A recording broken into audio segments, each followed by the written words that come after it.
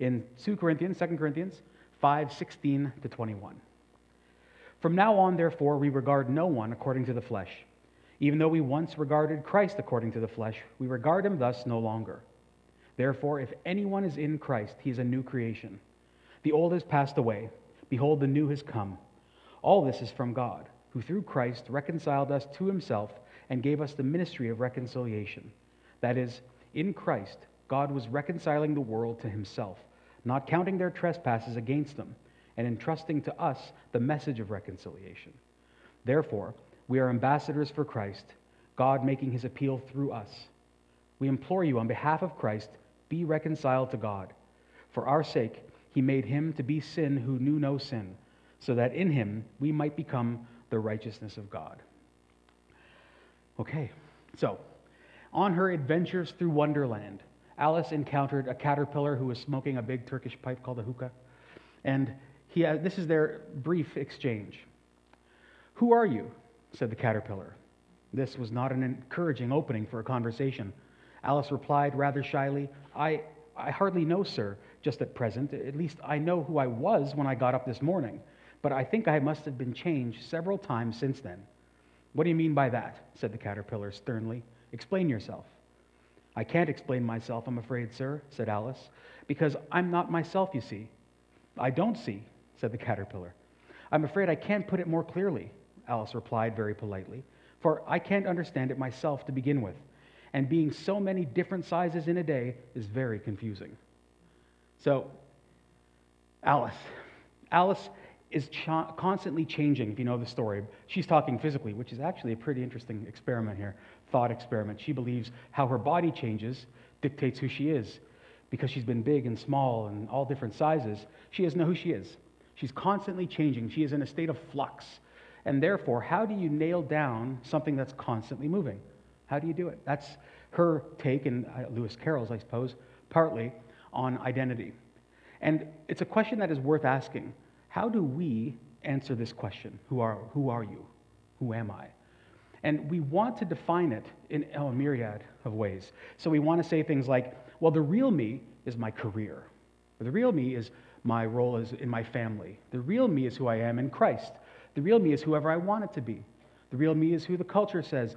There's so many options out there. And we're constantly, and listen, it changes. If we were all what we wanted to be when we were 5, would there be any practical jobs in the world? Would there be any tradespeople? Anybody at 3 years old or 5 years old say, I want to be a plumber?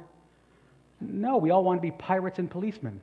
But thank goodness nobody cut off our legs and poked out our eyes, because then we'd be a horrible world. So we're always changing, right? So how do we come to this? How do we know who we are? And this is the question all humanity is always asking. Doesn't matter if you agree with them or not. The person who is identifying as transgender, the Christian, the dictator, and the poverty-stricken person are all trying to determine, who am I and how do I fit in this world? And we're always trying to do this constantly. And so as we grope for identity, as we try to grope our way through this world, first let me say this. It's okay to be, if you're a conservative type, it's okay to be completely confused and shocked by the way the world is going. I can get it. It's okay to think, oh my goodness, is there any rules? Could we just be anything? But if you're on the other side, it's okay to also be shocked at how slow half the world is to getting caught up with your speed. So you may think, boy, why does somebody have a problem with what I identify as? And I can appreciate both sides. So let's just admit and agree that it's okay to be shocked and confused and try to figure out, we have to catch up with the way the world is going. But what we do need to figure out is this. Is it just the human condition? Is Alice right? Is it such that there is no such thing as who you are? It's just a floating idea that you determine for yourself. And this is a very important question because we've all answered that question to an extent, which is why we're so angry or frustrated when somebody disagrees with us. And it's such an impassioned conversation. So what we're going to try to look at today is, in this passage, how do we learn how to engage in this topic with the world? I think it's snowing outside. I'm sorry. I just saw that for the first time and I had to stop this sermon in the middle. Sorry. Christmas tree's going up. Okay. Sorry. So, where was I now? But the question of this is, how do we engage? As Christians, how do we engage with this topic? seems to be pressing in on us everywhere in the media. But not just with the topic, how do you engage with people who disagree with you? Do you just get angry? Do you just rail and throw your arms up? So how do we do it? And really, if you're one of the people on the other side and you're a skeptic who happens to be here or listening, then can the Bible really tell us anything? Does this ancient document have anything to say about such a modern issue? And the answer is yes, it does, I think, and we're going to try to see that. Because the church in Corinth was going through an identity crisis. These were people who were accepted pagans one day, and then because of the gospel and the Christian message, the next day they're hated and they're outcasts. So they're trying to figure out, who am I? How does who I say I am match with how I behave, my ethics? And this is why Paul keeps addressing them. Hey, you can't behave this way, and this is the way you should be behaving. And it's all a question of identity. So we're going to see, hopefully here, that the gospel has much to say about identity. And it says that first, Christianity and the gospel destroys human-made or man-made identities. It creates a brand new identity. And then this passage actually tells us why God's identity is better for us than the one we make for ourselves. Okay? So let's address that. So the first one, gospel destroys man-made identities. Well, before we talk about how it destroys it, we need to know a very practical thing. How do we even decide who we are? How do you come to say, I am Carl, pastor, father, Christian, whatever? When somebody asks you, who are you? How do you answer that question? And we're going to try to see, how do people answer that question in Canada? We're not yet going to criticize anything. We're not going to call judgment. We're simply going to say, how do we decide that? And the first thing we need to know is culture always either gives you your identity or shapes it. You're not as free as you think to create your own identity. Let me explain. Generally, there's two ways history has always approached deciding how do I know who I am. And there was a traditional way, and it's given way more recently to a modern way. So the traditional way, let's look at this one first. Easy way of looking at it is it comes outside in, meaning I know who I am because somebody outside of me tells me who I am. And then once they tell me, and I'll explain this with a practical example. Once they tell me this, I then take that information and say, okay, this is who I am. Then how do I conform how I feel and my behavior and my life direction to match that who I am?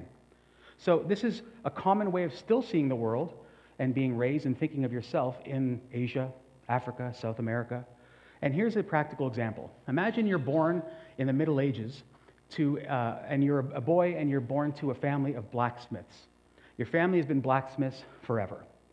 How does that little boy decide who he is? Well, it's very simple. The dad says, your grandfather, your father, we've all been blacksmiths, and we have served this community, and we've served in the church as deacons, and we've loved this community. We've given our lives for it if needed in war. And so that's who you are. And so the boy grows up thinking, okay, I'm a blacksmith. How do I then become the best blacksmith I can? How do I take these feelings that maybe, no, I don't want to be a blacksmith, maybe, but how do I conform my inner feelings to align with who the culture says I am? And so long as you conformed to that culture and became a blacksmith, you received honor and praise from your family. Well done, you didn't dishonor us. But if you ran amok and you ran afoul of it and said, I'd rather not be a blacksmith, then maybe you get ostracized and you're kicked out of the family or marginalized or something. And this is the way many people still look at things. You look at your culture, you look at God, you look at something outside of you to say, this is who I am, okay? So that's the traditional view. Now, what we're seeing today is this modern view, which goes the other way. It says, my identity is found inside out. Meaning, when I want to know who I am, and I'm not criticizing yet, okay? This is just facts. And I'll show you how we know it's fact. When I want to know who I am, and you see this all through TV, media, I heard it at seminary, they're saying what you should do is you look deep within yourself. You look inside and you say, who do I feel I am? What do I like? What am I good at? What are your desires, your skills? I look at me. I take inventory first. And then I come out to the world and say, here's who I am. How will you accept me? How do I fit into this world? And it's not a question of me conforming to what the world says. It's the world conforming to who I say I am. You have to make a place for me. And this view, if you go back to the blacksmith example, it might be the blacksmith. And just for the record, this rarely ever happened. Because you see, culture never tells you there's another option. In the ancient world, the culture didn't say, hey, you're a blacksmith, but if you want to be an artist, you can be. No, there was none of that. There was no Oprah telling them that. And today, for the record, there's nobody in our modern culture saying, no, you should be honoring your family. This is assumed that to determine who you are, you have to look within yourself. Culture never apologizes, never makes it look like there's two options, there's one, and if you run afoul of it, you're canceled. Traditional culture did it. They still may do it, right? If you don't honor the family, you're kicked out. You don't marry the right person in some cultures. And in this modern culture, it's the same thing. If you dare not toe the company line, you could be canceled. And it's such an all-consuming way of now understanding who we are. And again, I'm not yet criticizing it, right? They're both wrong. None of them are gospel. And it's everywhere, in everything you watch, in everything you read. I talked about it at the Bible study. We went through a lot of examples in movies. I'll use just one example that most of us have heard, especially if you've got children. It's called Frozen, the movie Frozen. So I'm not going to, listen, fun movie. Here, but it clearly says this is how you know who you are. In it, there's this woman named Elsa, and she is born with these powers to manipulate the weather and make ice and make things frozen, I guess. And the culture can't accept her. They don't know what to do with her, right? Because she's causing a mess. She can wreak havoc. She's dangerous because they don't understand her. So they lock her away. I'm not in any way promoting either view here. This is what the movie is. She then gets fed up with it. And in the title song, right, let it go, right? I won't sing anymore. In that title song, you get an exact, it tells you that what I've just said, from the move from traditional to modern, you see it exactly happening. And again, I'm not critiquing, it's just there. And it's assumed this is the way you behave. So it starts out with her saying, the wind is howling like this swirling storm inside. Couldn't keep it in, heaven knows I tried. Don't let them in, don't let them see. Be the good girl you always have to be. Conceal, don't feel, don't let them know. So she's feeling trapped in this traditional view, right? I am somebody. I'm a peacock. I need to fly, as Mark Wahlberg would say. Terrible. Peacocks don't fly. But there's this idea, right? This idea that I am trapped, and we've all felt it. There's a suffocation. And she feels I'm suffocated. I have to be this person I don't want to be. So then comes the chorus. Let it go, let it go. I can't hold it back anymore. Let it go, let it go. Turn away and slam the door. I don't care what they're going to say. Let the storm rage on. The cold never bothered me anyway. And then just to make sure you know that there's a change from modern or from traditional to modern, there's now a costume change. She pulls off her clothes, a different outfit, which is a typical move in fairy tales. And the change means a transformation. And she closes up with these words. The fears that once controlled me can't get to me at all. It's time to see what I can do to test the limits and break through. No right, no wrong, no rules for me. I'm free. See? Now, all of our movies are doing it. The remake of Mary Poppins does the same thing. There's so many movies are all saying this. In fact, if anybody who's a Harry Potter fan, okay, there's a movie called Fantastic Beasts, and in it, it's so blatantly obvious. There's a group of magicians who aren't allowed to practice their magic. They have to repress their magical powers, and as a result, because they can't express who they are, all they can produce are these things called obscurus that go out and suck and destroy, and they're parasites. The idea that J.K. Rowling is clearly saying is, if I can't express who I am, you're hurting me, you're harming me. I can only be a negative impact on the world if I can't be me. This is everywhere. And I'm not yet even criticizing. I'm saying it's there. So when we grow up thinking that this is who I am, understand that it's not you being free. You're being told this by the culture just as much as the ancients were. And that's an important place to be, because we have to understand this, because the modern world this modern approach doesn't just say I'm at odds with tradition, religion, don't tell me, family, don't tell me who I am. It's gone so far now that it's actually putting you at odds with yourself. And here's the big problem.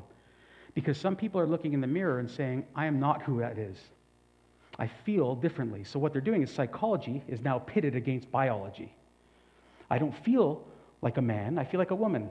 Now listen, these are real feelings, real things people have, and like I said, we're all groping for meaning. So I'm not condemning anyone who is struggling with confusion, not at all. But this is the problem. We are so fragmented in ourselves that we cannot find wholeness and peace and reconciliation. We can't.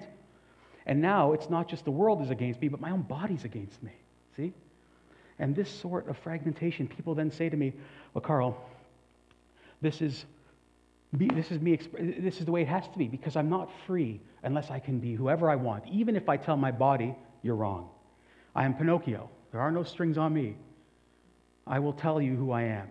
I understand. I do. But there's two challenges I have with that. You're not free. None of us are free. Let me explain this very, it is practical. I heard this before. Imagine you're a man walking through Middle Ages London. And as you're walking through London, you feel two feelings in you. Probably more, but let's just say two. The first impulse you feel is honor. When this person comes and bumps me on the shoulder, I want to smack them and have a duel with them, because this is the honor and shame culture, right? That's what men do. The second feeling I have is a same-sex attraction to another man.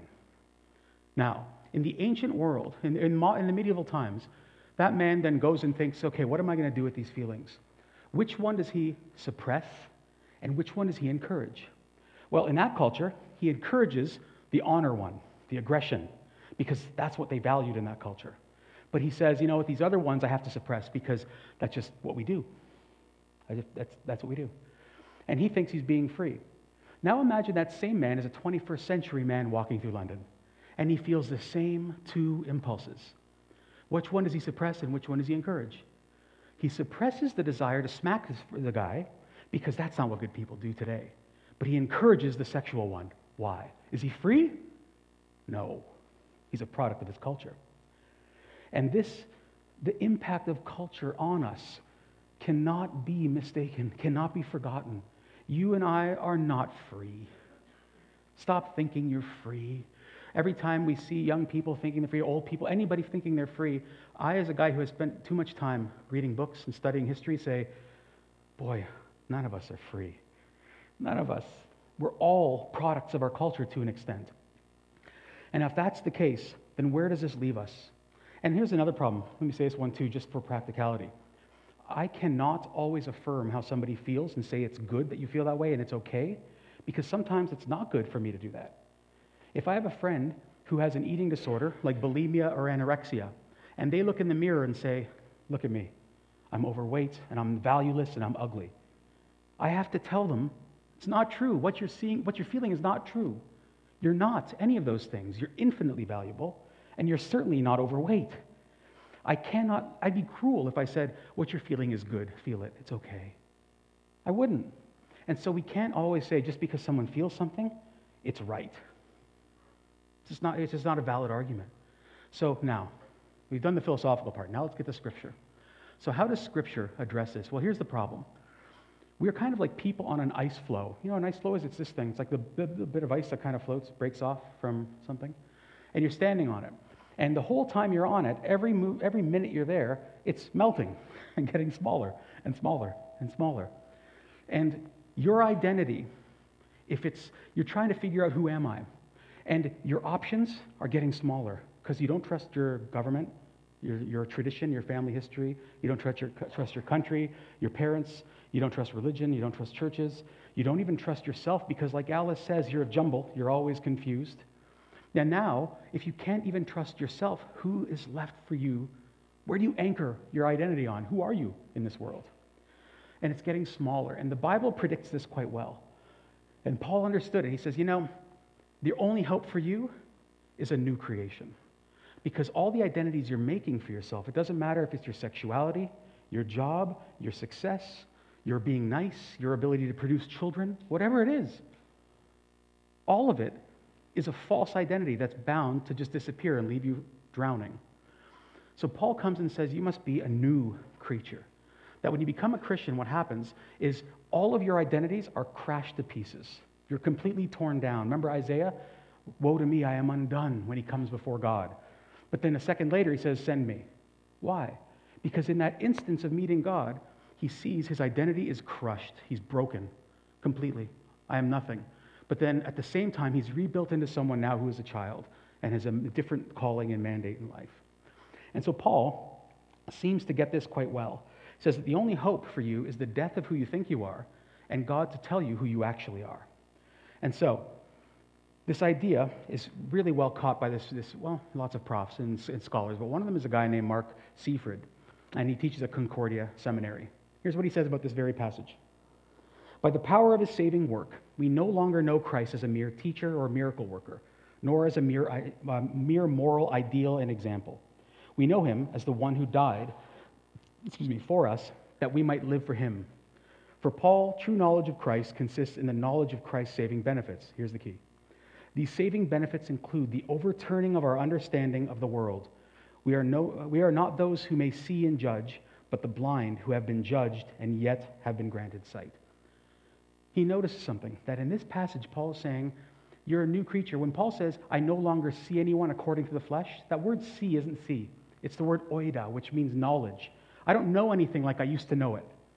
Because Christ, as a Christian, when you become a Christian, everything changes. The way you see the world, the way you think of the world, and the way you see yourself. And all of it is crashed to pieces. And it needs to happen because, once again, the same professor says this, the deadly narcissism of a life turned in on itself has been broken for Paul by the power of Christ. The pro-me of the gospel does not further an autonomous individualism.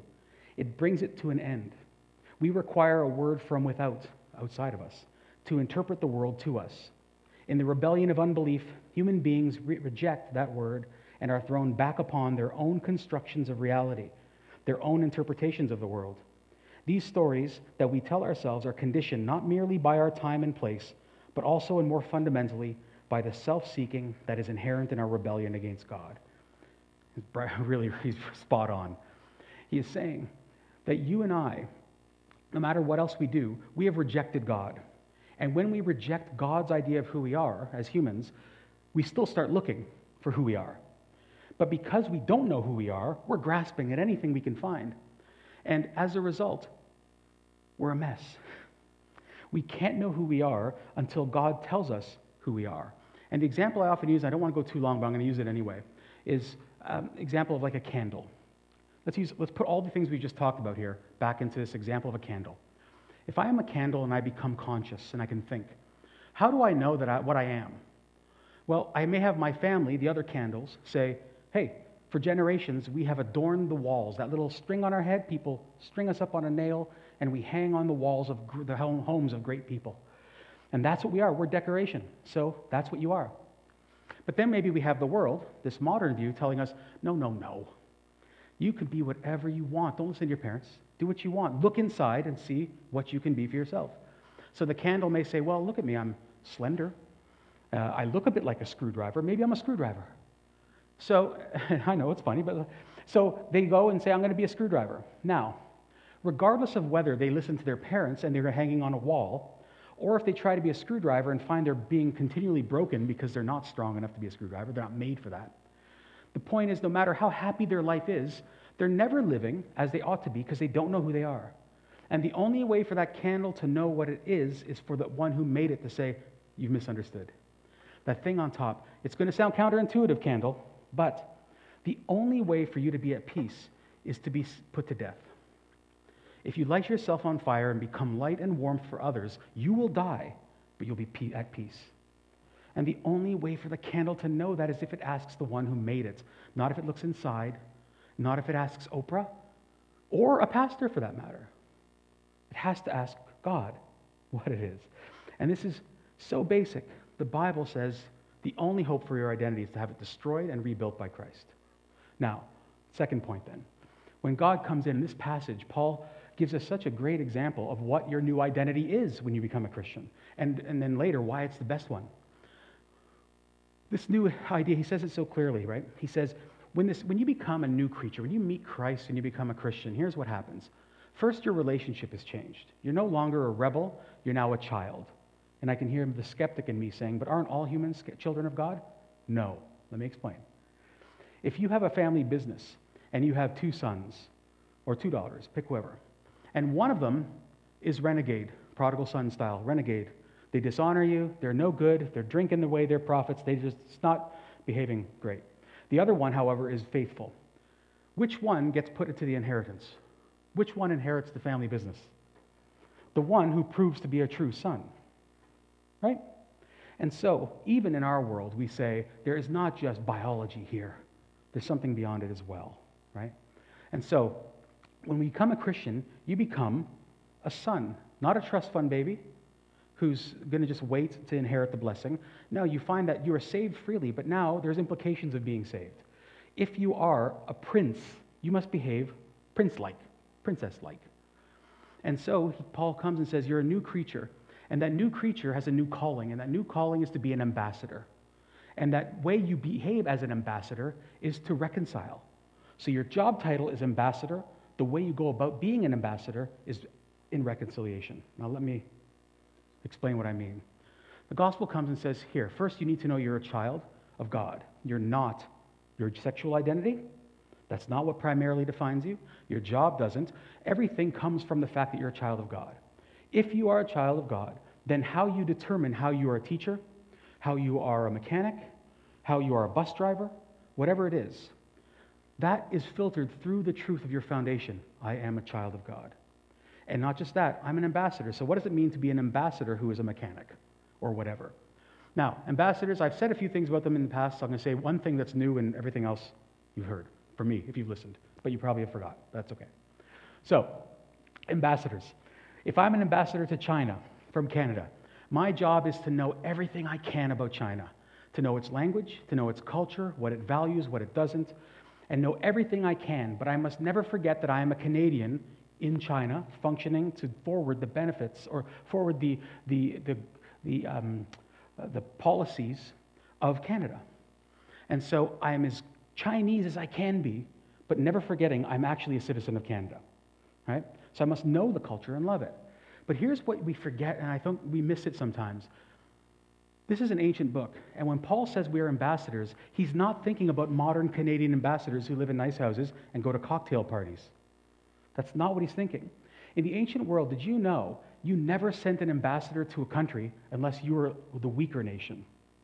So Caesar Augustus, boasts, we have his writings, he boasts about how many ambassadors would come to visit him every week. He thought, look at this. Look at all these peons, these nations coming to me, these people. They're coming because they're trying to curry favor with me. And that was a sign of power. Rome would never send an ambassador to Gaul. They'd send generals to Gaul. Because an ambassador's sole job was to reconcile. How do I make peace? But why does the aggressor, the big power, need to make peace? He doesn't have to. If you've watched the 1960 whatever movie, Spartacus, Michael Douglas, when Spartacus has a slave revolt in Rome in the 1st century BC, you know what happens? Rome doesn't send ambassadors to Spartacus and say, Spartacus, come on, be reasonable. It's not what happens. They send generals, and they crush the rebellion. And that is what happens in the ancient world. So when God says to Paul, and Paul says to us, that God is sending us out as ambassadors into the world, do you know what he's doing? This is an incredible act of condescension by God, in the positive sense. God's humility here is incredible. He doesn't need to make peace with you, rebels. But he says, I'm going to anyway. I'm going to send you out as ambassadors to reconcile them to me, show them what I've done, and tell them to be reconciled. I'm giving them a chance here. He didn't have to. And so that spirit needs to be in every time we interact with people. First, our own identity. We need to know that's who we are, ambassadors and reconcilers. But when I'm now talking to somebody who is transgender, who disagrees with me on fundamental issues about the way the world is and who we are, I need to remember I'm not there to win an argument. I'm not there to make them feel bad. I'm not there to add to their trouble. I am there to see what I can do to love them and reconcile them to God. That's my job. And so, 4 very quick practicals. First thing I would suggest we try to do is invite.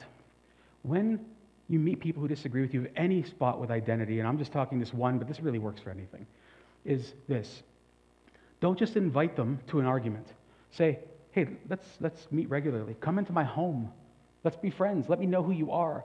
You don't just want to go and proclaim the verbal gospel to them. You want to go and show them what an identity in Christ looks like lived out. You want to show them how proper relationships look between husband and wife and friends and singles, whoever it is. And so we invite them into our lives, not just into a debate or into a Christianity Explored class, though that's good too. Okay? So we invite them. Second thing we do is we listen. We have to not be listening just to catch them in a mistake or to beat them in an argument. That's what the Pharisees did, right? And we condemn them. Our job is to actually listen, because these are human beings trying to understand who they are in the world, and they, much like us, have been deluded by sin and culture. And so we need to listen to their stories, because that's who they are at the moment. We have to figure that out. We have to know them. So that's one. Next thing we have to do is protect them. Now, this doesn't mean affirming that the way everybody lives is right. So that's not what it is. But it does mean this. Did you know, for instance, that people who identify as LGBTQ, I won't go through all the acronyms, and that's not trying to disparage, there's so many of them, or identify as transgender, they are bullied, hated, beaten, more likely to be raped and have violence committed against them than straight people? Did you know that they are 4 times more likely than straight people to attempt suicide? And if they identify as transgender, they're 6 times more likely. Every 45 seconds, someone who identifies as transgender or LGBT and so on attempts suicide in North America. 50% of these kids who are 13 to 17 years old have attempted suicide or thought about it. 50%. 61% experience symptoms of depression. 75% experience severe anxiety. 82% have said that they would like mental health care over the last 12 months. They're far more likely to be engaged in drug abuse and to die from drug abuse. Now, regardless of what you think, these are people who are made in the image of God, who are stuffed full of the dignity of God because they are image bearers. We must honor them as image bearers. Not affirm everything they do, but we must love them. We must care for them. So we need to protect them. When we speak with them, we don't use insensitive remarks, not because we're affirming what they say, but because we affirm that they're God's creatures. We affirm them by not mocking them, not making silly jokes. You may even choose to use their pronouns. That's up to you. I'm not going to tell you what to do there. But you want to honor them because they're honorable things, because they're made by God. Okay? God sent ambassadors into the world, not soldiers. When God wants to send generals, he will do it. We read Revelation. He'll take care of that. He has made you and I ambassadors to protect the faith as best we can, surely, and to declare the truth. But you and I are reconcilers, first and foremost. We go and we say, and this brings us to the last part, we invest in them. We say, hey, let's meet, let's keep meeting, but I want you to come to church with me. Come to the Bible study. Let's talk about this, because I want you to be at peace. I want you to have freedom. I want you to use all those great gifts to serve God, not to serve anything else. And so we invest in them. It's not a drive-by situation. Right? Hard. These are hard things to talk about for some, not so much for me. But above all, we must be led by Scripture, by prayer and discernment. Let's not be guided by feelings. Remember, we're telling them not to be guided by your feelings. So when you hear something and you want to get angry because this is a matter of truth, what is true, what isn't? I understand that feeling. Our job is not to get angry, but to remember we are reconcilers. How do we love them? How do we have meaningful discussion and relationships? Now, why is this better? Last point. So, God's plan for us is far better than any one we could ever come up with. And the reason is very simple. Everything we're trying to do by creating our own identities, we can't do, but he succeeds in doing. So what we're trying to do, if you want to get big words, we're trying to marry the objective and the subjective. We're trying to get peace within ourselves about who we think we are and who the world tells us we are and how to live in it. That's what we're trying to do, all of us. God says, yes, it's exactly it, but you can't do it, but I can do it. And so he comes and he says, first I'm going to deal with who you are at your root, who you are as a child. And this means you're no longer a rebel. And so you're a brand new creature, so you have a real meaning, a real purpose. And because that root identity is changed, then your feelings change, or are free to change anyway. And so, because you know who you are, there's no more confusion, right? But am I this gender, am I not this gender? Am I my job, am I my career, whatever it is? That is gone, the confusion is gone, because you know who you are. You're a child of God. The worthlessness that comes with us, when you feel like you're not worthy, because listen, LGBT folks, they feel useless, some of them, because that's the culture they're brought into, a culture that doesn't understand them. And we're to say, hey, one thing's for certain, regardless of what you do with your life, you're not worthless. And we know that with the gospel, Because if your worth is determined by how much someone will pay for you, what is your worth if the king of everything gave up his life for you? Infinite worth. And so it's a better identity than one you could create for yourself. The meaninglessness is gone of not knowing what do I do with my life. Because as we've just seen, you have a meaning. You're a child, an ambassador, and a reconciler. You've got meaning. And then the hopelessness is gone because you know where you're going. You know that no matter how this world receives you, you know where you're going. But you don't know in any other identity. Now, two things I'll say to close. One, this is a hard thing to do. To become a Christian is always difficult because it means throwing away an old life and becoming a new one. And there's this example I heard, I don't even know who said it. I think it was actually Nietzsche. I think it was an atheist. I don't remember. It doesn't matter. Imagine this. Imagine a man is a slave and he is freed all of a sudden. The very next day after he's been freed is the hardest day for that man because he has to now go into the market and behave like a free man, knowing he's never done this before, and everybody who's there knows he was a slave. And so the hardest thing for that person to do is to live in the freedom they actually have because they've been a slave so long. And the hardest thing for the world to do is to accept them as free because we've only known him as a slave for so long. And so it is incredibly difficult for people to become a Christian first because it means giving up everything. If you've told them the gospel properly, they know that's giving up everything. And yet, this is the only hope for them. And when you make that change, things become topsy-turvy. You go from a person who once would agree with someone like Madonna. Everybody knows Madonna. She's still around. She says this, I am my own experiment. I am my own work of art. She's a product of the modern age, right? This is what she thinks. And that makes a lot of sense for a lot of us. Until you become a Christian, and then you agree with George MacDonald, this Scottish author, who says, I would rather be what God chose to make me than the most glorious creature that I could think of. For to have been thought about, born in God's thought, and then made by God, is the dearest, grandest, and most precious thing in all of thinking. And how do you grow then? The only way, God has a bigger plan. We think we can be at peace because of where we sleep at night, because of who we are attracted to, because of how much money we've made. You're on the ice floe. The only hope for you is in Christ. But to do that, then you become a Christian. The only hope then is God says, get into a community that helps you understand what it means to be free. Get into that and start reading the scripture that tells you what it means to be free. Start praying because it's going to be hard for you to remain free. And then start serving so then you can live out that freedom. It's the gospel. Let's pray.